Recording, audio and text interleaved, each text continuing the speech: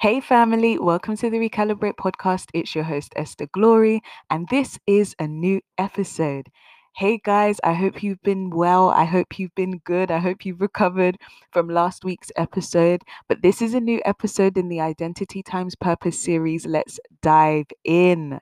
And so this week, we're going to be talking about the fragments. We're going to be talking about all the things that are obstacles or act as obstacles to us walking in purpose and identity. So, we're going to be talking about fear, about doubt, about shame, about unbelief, all of the things that stop us from walking wholeheartedly and in a decided fashion concerning who we are ordained to be and who we are purposed to be. And so we're going to talk about all the things, all of those things. We're going to talk about imposter syndrome as well. We're going to talk about some of my own personal experiences, but we're also going to look at principles to overcome, because ultimately we want principles to see us into the future. And that's what we're here to do at the Recalibrate podcast. And so, as usual, guys, make sure that you stay tuned in, that you're sharing, you're downloading, you're reviewing. I've been seeing all of your feedback. Please make sure that you feel free to tag us at glory_o_ or at the Recalibrate podcast. And also feel free to email recalibrateuk@gmail.com. I so appreciate and love you guys for joining me on this journey. Let's dive in. And so one time, basically, this is going to be background for where we're going with this episode. But one time I was going to be teaching, and it was going to be surrounding the anatomy of man according to scripture. And it was going to speak about the fact that we as human beings and mankind are made up of three parts: spirit, soul, and body. And I began to get this picture. I think it was GCSE science. I think it was in physics, and they would teach us about the glass block, and they would shine a white light through, and if it was at the right angle, then the light would come out on the other side of the glass as a white light also. But if the light was at just a different angle, just tilted slightly, then the white light would break up into multiple fragments, and it would be different colors, so red, yellow, all of those kinds of things. And I saw that picture while I was preparing for my teaching, and God began to speak to me about the role of the soul in interpreting and in us representing Jesus Christ. And so I obviously began to look more into this. And one of the things that came up to me is that obviously in the spirit we are made perfect with God, but then in the soul we begin to experience and interpret that being made perfect with God in the spirit. And so sometimes when we go through things, or when we encounter different things or soul issues or traumas and experiences, they can fragment this perfect revelation or perfect picture or perfect word that God has given to us when we surrender ourselves to Him in the spirit. And so these are what I would like to call the fragments. So these are the things that we now live out in our natural life. So in our flesh, in our bodies, these are the things that we now live out because they've been interpreted and magnified by the soul. And so the first thing I want to tackle is fear. The first thing I want to tackle is fear.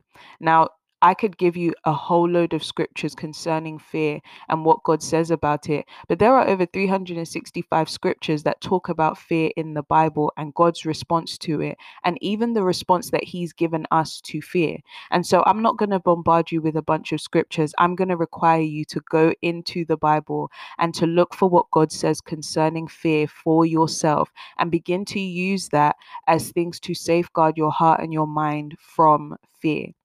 But what I will say is that fear is crippling. Fear that is given governing power in your life can be crippling. And I'm saying this from experience. One of the most prominent years in my journey and in my life was 2018. In 2018, the ability to be crippled by fear was taken from me violently because it was something that I would constantly allow to cripple me. And one of the most important things I ever did was I got a bunch of flashcards, and I wrote down all the scriptures I could find concerning fear. And they were my mantra day to day. So I would wake up and I would read them. Every time I ate physical food, I would sit down and I would read those scriptures to myself before and after I ate. If I wanted to engage in any hobby and interest. So I like to read, I like to write, like creative writing, or I would like, even before I would watch a Netflix show, I would sit down and I would make sure that I've read some of those scriptures before I engage in anything else. That allowed me to understand what God said about fear, what God has to say concerning fear, but also how to navigate myself out of a place of fear. Those words began to build my faith and began to build my boldness in order for me to stand and confront certain things and to be able to say certain things as well that fear was muzzling me and crippling me from saying. And so, yes, I would say that you should prepare a plan of attack for when fear tries to cripple you or to grip you and to stop you from who God has called you to become, and also what He's called you to do as well. I just realized I didn't give you guys my random musing of my heart today. But before we continue in the episode, I'm going to give you my random musing of my heart for today. The random musing of my heart for today is to protect your sobriety. Protect your sobriety. One thing that I realize is that we talk a lot about protecting our space, protecting our peace, but all of these things are also to protect our sobriety. When we have these things in place and when they are in the correct order, then we are able to protect our sobriety. Now, what is sobriety used for? Sobriety is used for making good decisions. Enables us to say the right thing at the right time. Sobriety allows us to regulate our emotions in such a way that they do not control our actions. Sobriety allows us to even recognize what those emotions are at the onset. Sobriety allows us enough stillness to hear the voice of God. Sobriety allows us to look at things from a rational and logical place. Sobriety allows us to allow the right things imprint on our minds, on our memories, on our emotions, on our feelings, on our hearts. Sobriety allows us to watch patterns before we register promises in our hearts. Sobriety allows our minds to be in the right space to make the right decisions. Sobriety allows us to detect and recognize voices that we should be listening to and voices that we shouldn't. And even when we come to speak about the imposter syndrome later on in this episode, sobriety is one of the things that safeguards us even from the accusatory language of the imposter syndrome. Sobriety protects you. Sobriety guards your heart and mind. And so something that we ought to be doing to safeguard our mental health, our spiritual health, our ability to meditate is to protect our sobriety at all costs. Now, something that we tell a lot of people who deal with anger and things like that to deal with is to deal with sobriety and protecting their sobriety. People who have addictions and all kinds of things, we always tell them about the importance of sobriety. But sobriety isn't just for those on the complete other side of the spectrum. It's for those of us who live a day-to-day life where stresses and different things like that can impact or affect our sobriety. Sobriety is a winning formula. Find your winning formula, protect your winning formula. So that's the random musing of my heart for this episode. I hope that encourages you. But yeah, guys, protect your sobriety. Now let's keep going. Let's keep going in this episode. We've spoken about fear.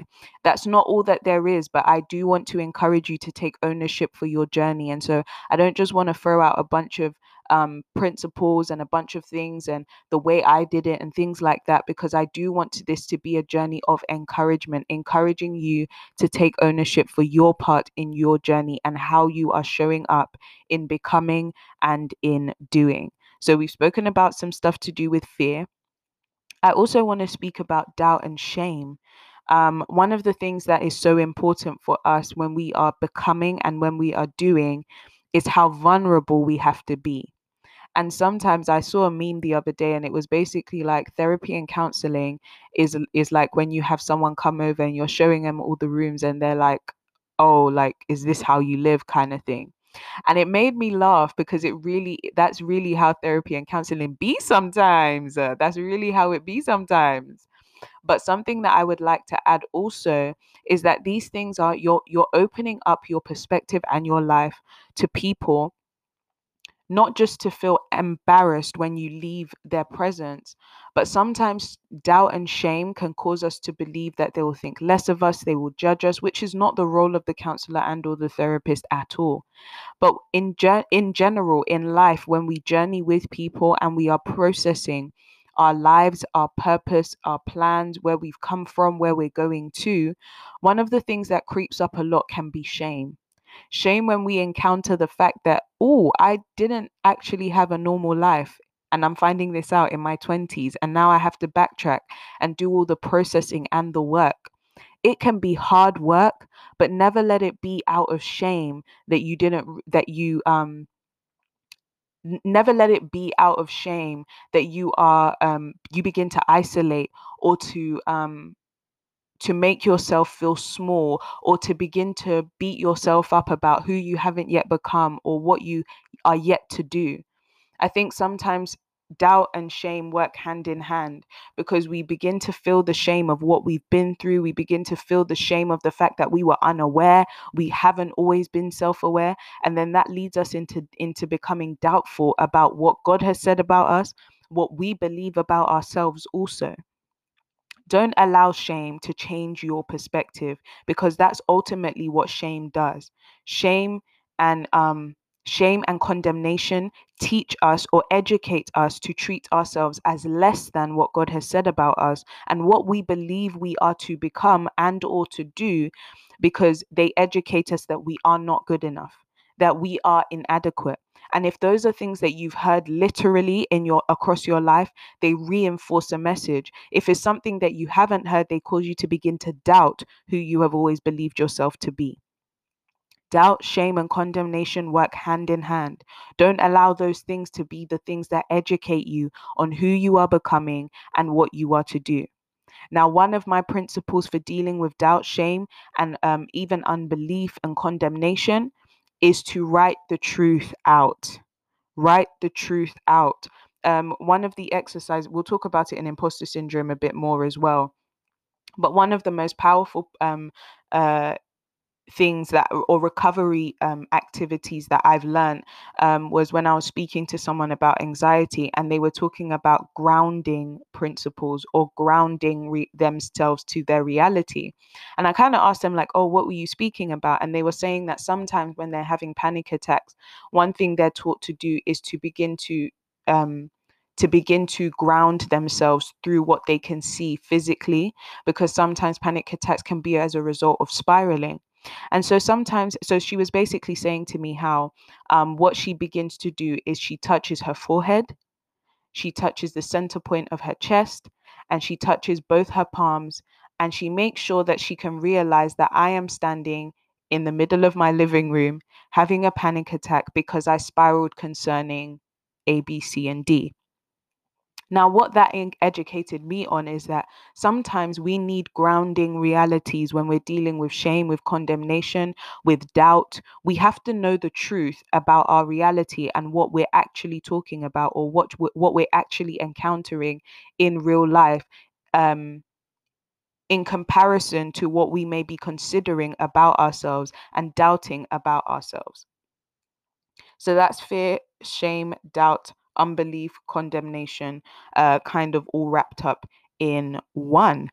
Before we go into imposter syndrome, because I know that's going to be a bit of a longer part of the podcast than the others, is I want to give you the fun fact for this week. Let's make it a little light before it gets a little deep. But the fun fact for this week's episode is that the human body quite literally glows. Now, that is interesting. Let me tell you something.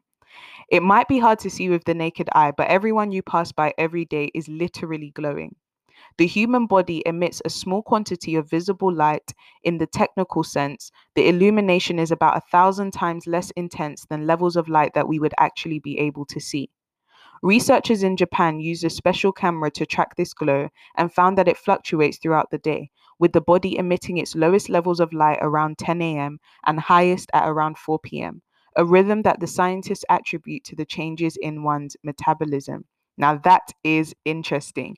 When we say you is glowing, honey, we're not just talking about in the fact that we can see your smile and we can see that you're winning and we can see your heart through your smile, but you are literally glowing, honey. Okay? All right. Let's continue with the episode. So now we're going to go into talking about the imposter syndrome. The imposter syndrome. Now, this is a big one for me. Listen, it's the imposter syndrome for me. Okay. But why I wanted to speak about the imposter syndrome is because this is probably one of the biggest fragments that deals with people. Sometimes, like I was speaking about it in one of our earlier episodes, but sometimes we talk about the fear of failure way too much. Sometimes we glamorize the fact that we failed and we've learned lessons from it. And I'm guilty of saying this, oh, no failure is really a failure. It's really a chance to learn, which these things are all true. But we speak about failure because it's easier to comprehend than being traumatized by our success. Being traumatized by actually blowing on Instagram, or being traumatized by actually being received by the people that you are trying to market yourself to, or sometimes being put on a pedestal, or being elevated or promoted. Sometimes we don't talk about this trauma that comes with success. And I want to speak about that today, and even speak about it in terms of the imposter syndrome. Now, what is the imposter syndrome? The imposter syndrome is some other names for it are fraud syndrome, perfectionism, phony syndrome. A lot of people speak about the imposter syndrome as being based on different things. But to put it simply, the imposter syndrome is the experience of feeling like a phony. You feel as though at any moment you are going to be found out as a fraud, like you don't belong where you are, and you only got there through luck. Now, the imposter syndrome is something I can personally say I've encountered a few times, whether it be in work, in my spiritual life, in gifting, in talent and ability, and things like that. I remember as early as childhood, like in primary school, where they used to do gifted and talented in school, and they would always put my name at the top of the list because I could read and write well. And it kind of just stemmed from there and continued going. And even when I wasn't okay, in my mental health or in my mind, whatever was going on with me emotionally was kind of always disregarded, because people always saw what I had to offer and not who I was. And so I began to improve what I could do. Listen, there wasn't a course I wouldn't go on, there wasn't a thing I wouldn't study. I loved learning. But it was because I always wanted to improve my skill so that I could safeguard myself emotionally, and people wouldn't pay interest to that part of me because they could see what I could do. Now, a red flag for me in relationships would be when I would meet people and they would ask me what I could do. And I could reel off a list of things. But if you asked me who I was, I couldn't differentiate my identity from my purpose. So my purpose and my functions would govern who I thought I was. And now this was a really big thing for me for a long time, probably into my adulthood, where people would just it was just what I could do, what was up for grabs, what was in my hands, but not many people, I should say, no one is a strong statement, but not many people would pay attention to who I was, if I was becoming, at all. And so this was a common trend for as long as I could remember. There were very few people who were interested in my identity, who I was. Most people just could look at what I do. And sometimes I feel bad because I used to be like, oh, why don't you care about who I am? And it wasn't necessarily their fault. There was a lot that I could do. I'm very multifaceted, and so people would usually get caught up in the fact that I could do so many things and do them well, if I do say so myself. And so it was just something that, not even from a place of pride, but I didn't blame them for getting caught up in what I could do, because even I was surprised and did feel like a fraud in what I could do. I remember sitting down and doing consultations at 16, 17 about marketing, about business, about organizational behavior. And I was like, if these people ever found out my age, they would be like, this girl is a fraud, she's this, she's that. And I remember just being like, I hope nobody finds out. Now, I most of these things that I learned was because I remember helping people through school, and I was 16 and reading textbooks for people who were at university, because I was helping people with their assignments and with understanding the work that they were doing for university. And so I was reading ahead of my time when I was just about going into college myself. And so there was a lot of knowledge that I had and things that I was acquiring really early on that most people couldn't fathom. But I felt like an imposter. And so it kind of started there. It started in my teenage years and kind of followed me into adulthood. And when people would try and find out who I was, or when they would try and dig out who I was very defensive, because I had been the one looking over my own shoulder for so long. Outside of my natural like blood family, I was the one who was looking over my shoulder for a lot of my life, protecting myself, kind of this lone ranger, having to have my own back, because I couldn't really trust anyone, because they could vouch for what I could do but couldn't vouch for who I was.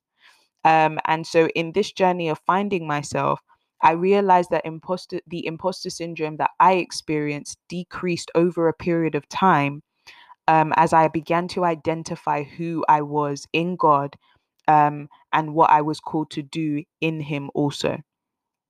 And I realized that finding your identity actually lessens imposter syndrome. Finding what you're called to do actually lessens the imposter syndrome and its effect, but it doesn't take it away completely. Sometimes I still hear that niggling, accusatory voice that is my own internal self saying, "How are you doing this? And how are people responding so well?" And so I had to put a recovery plan in place. I had to make sure that I was recovering when I would encounter this accusatory voice. A, by what God had to say about me, but B, by revisiting everything that I knew to be the truth, my grounding principles. And so what would be my principle for you? When you're going through imposter syndrome, and when you're struggling to attach who you are, and when you've disassociated yourself from who you think you are and who other people believe you to be as well, you need to revisit who God has called you to be, what He has called you to do. And I believe that you should also write letters to versions of yourself. This helps us to associate better with ourselves. One of my favorite activities in counseling was writing letters to my younger self. I began to associate more with who I was at the time, rather than disassociating, because I didn't want to encounter or to experience that level of pain and or anguish ever again. But something I would say would to encourage you to deal with imposter syndrome is to associate with all the versions of yourself that there are, all of them. And I'm not talking about to have multiple personalities. I'm talking about you as the business person, you as the wife, you as the mother, you as the husband, you as the father, you as the grandfather, you as the career driven, the ambitious person that you are, you as a minister, you as a believer, you as a Christian, you as you, whatever you're called to do, making sure that you have a letter written to that version of yourself that reminds you of the reality that God has called you to become and to do. Now, what's the recalibrate challenge of the week for this episode? The recalibrate challenge of the week for this episode is to write identity and purpose grounding rules, or grounding realities. So I'll give you an example, like I always do. One of my grounding realities is that God has made you a multifaceted person. How do I know that to be true? He has given me the ability to compartmentalize and to focus on multiple things at one time, and to do so excellently. How do I know? I then have case in point for the fact that a majority of my degrees, my studying, um, most of my academic career, I've never just been studying, going to school to study what I'm studying.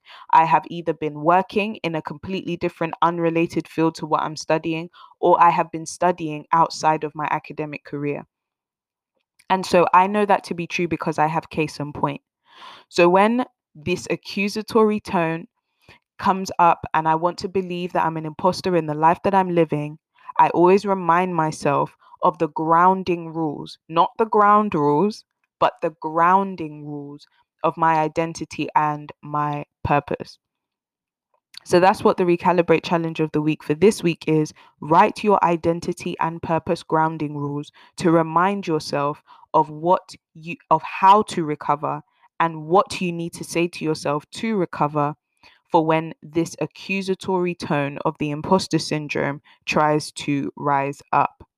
And another thing that goes without saying is when imposter syndrome tries to rise up, you pray. Some things only come out by prayer and fasting.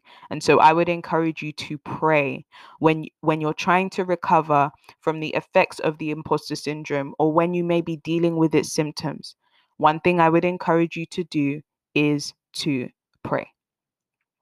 Now, y'all know I love y'all, okay? I don't know why I always go into an American accent, but you guys love me regardless, okay? But I love you guys. I appreciate you so much. If you've made it to this part in the podcast, in this episode, I love you guys and I appreciate you guys so much. Please continue to listen, to share, to subscribe, to download, to rate and review. Some of you have asked how you can sew into the podcast. Our PayPal is in the link in my personal bio on Instagram at glorio_. Thank you guys so much for listening to this episode, and I can't wait to see you in next week's episode. I love you guys. Bye.